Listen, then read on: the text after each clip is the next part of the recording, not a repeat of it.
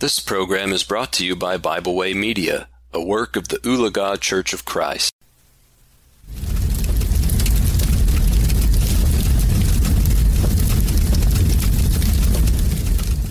Thank you for joining me today for our devotional here at the Fireside.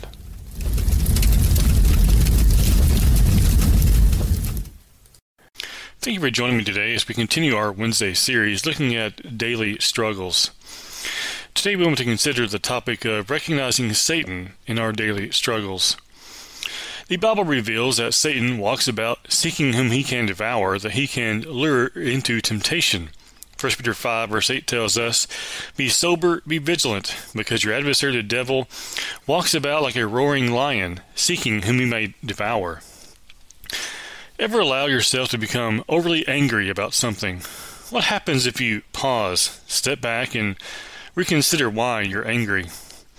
We have to remember that when the Christian struggles for any reason, it pleases our enemy.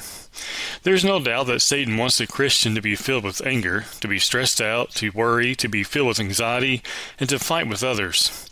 When this happens, Satan wins. How can a Christian overcome? Peter tells us in 1 Peter 5 and verse 8 that we should be sober-minded and sober and vigilant. Sober being clear-minded and vigilant meaning always being on guard against our enemy.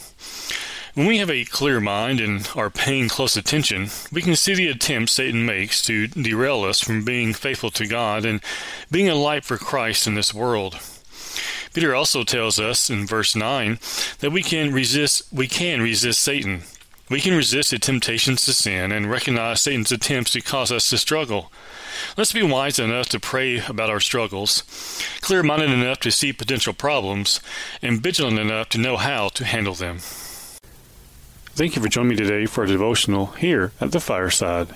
We hope you enjoyed this program. We encourage you to subscribe to our podcast on Pandora, Spotify, or Podbean. Thanks for listening.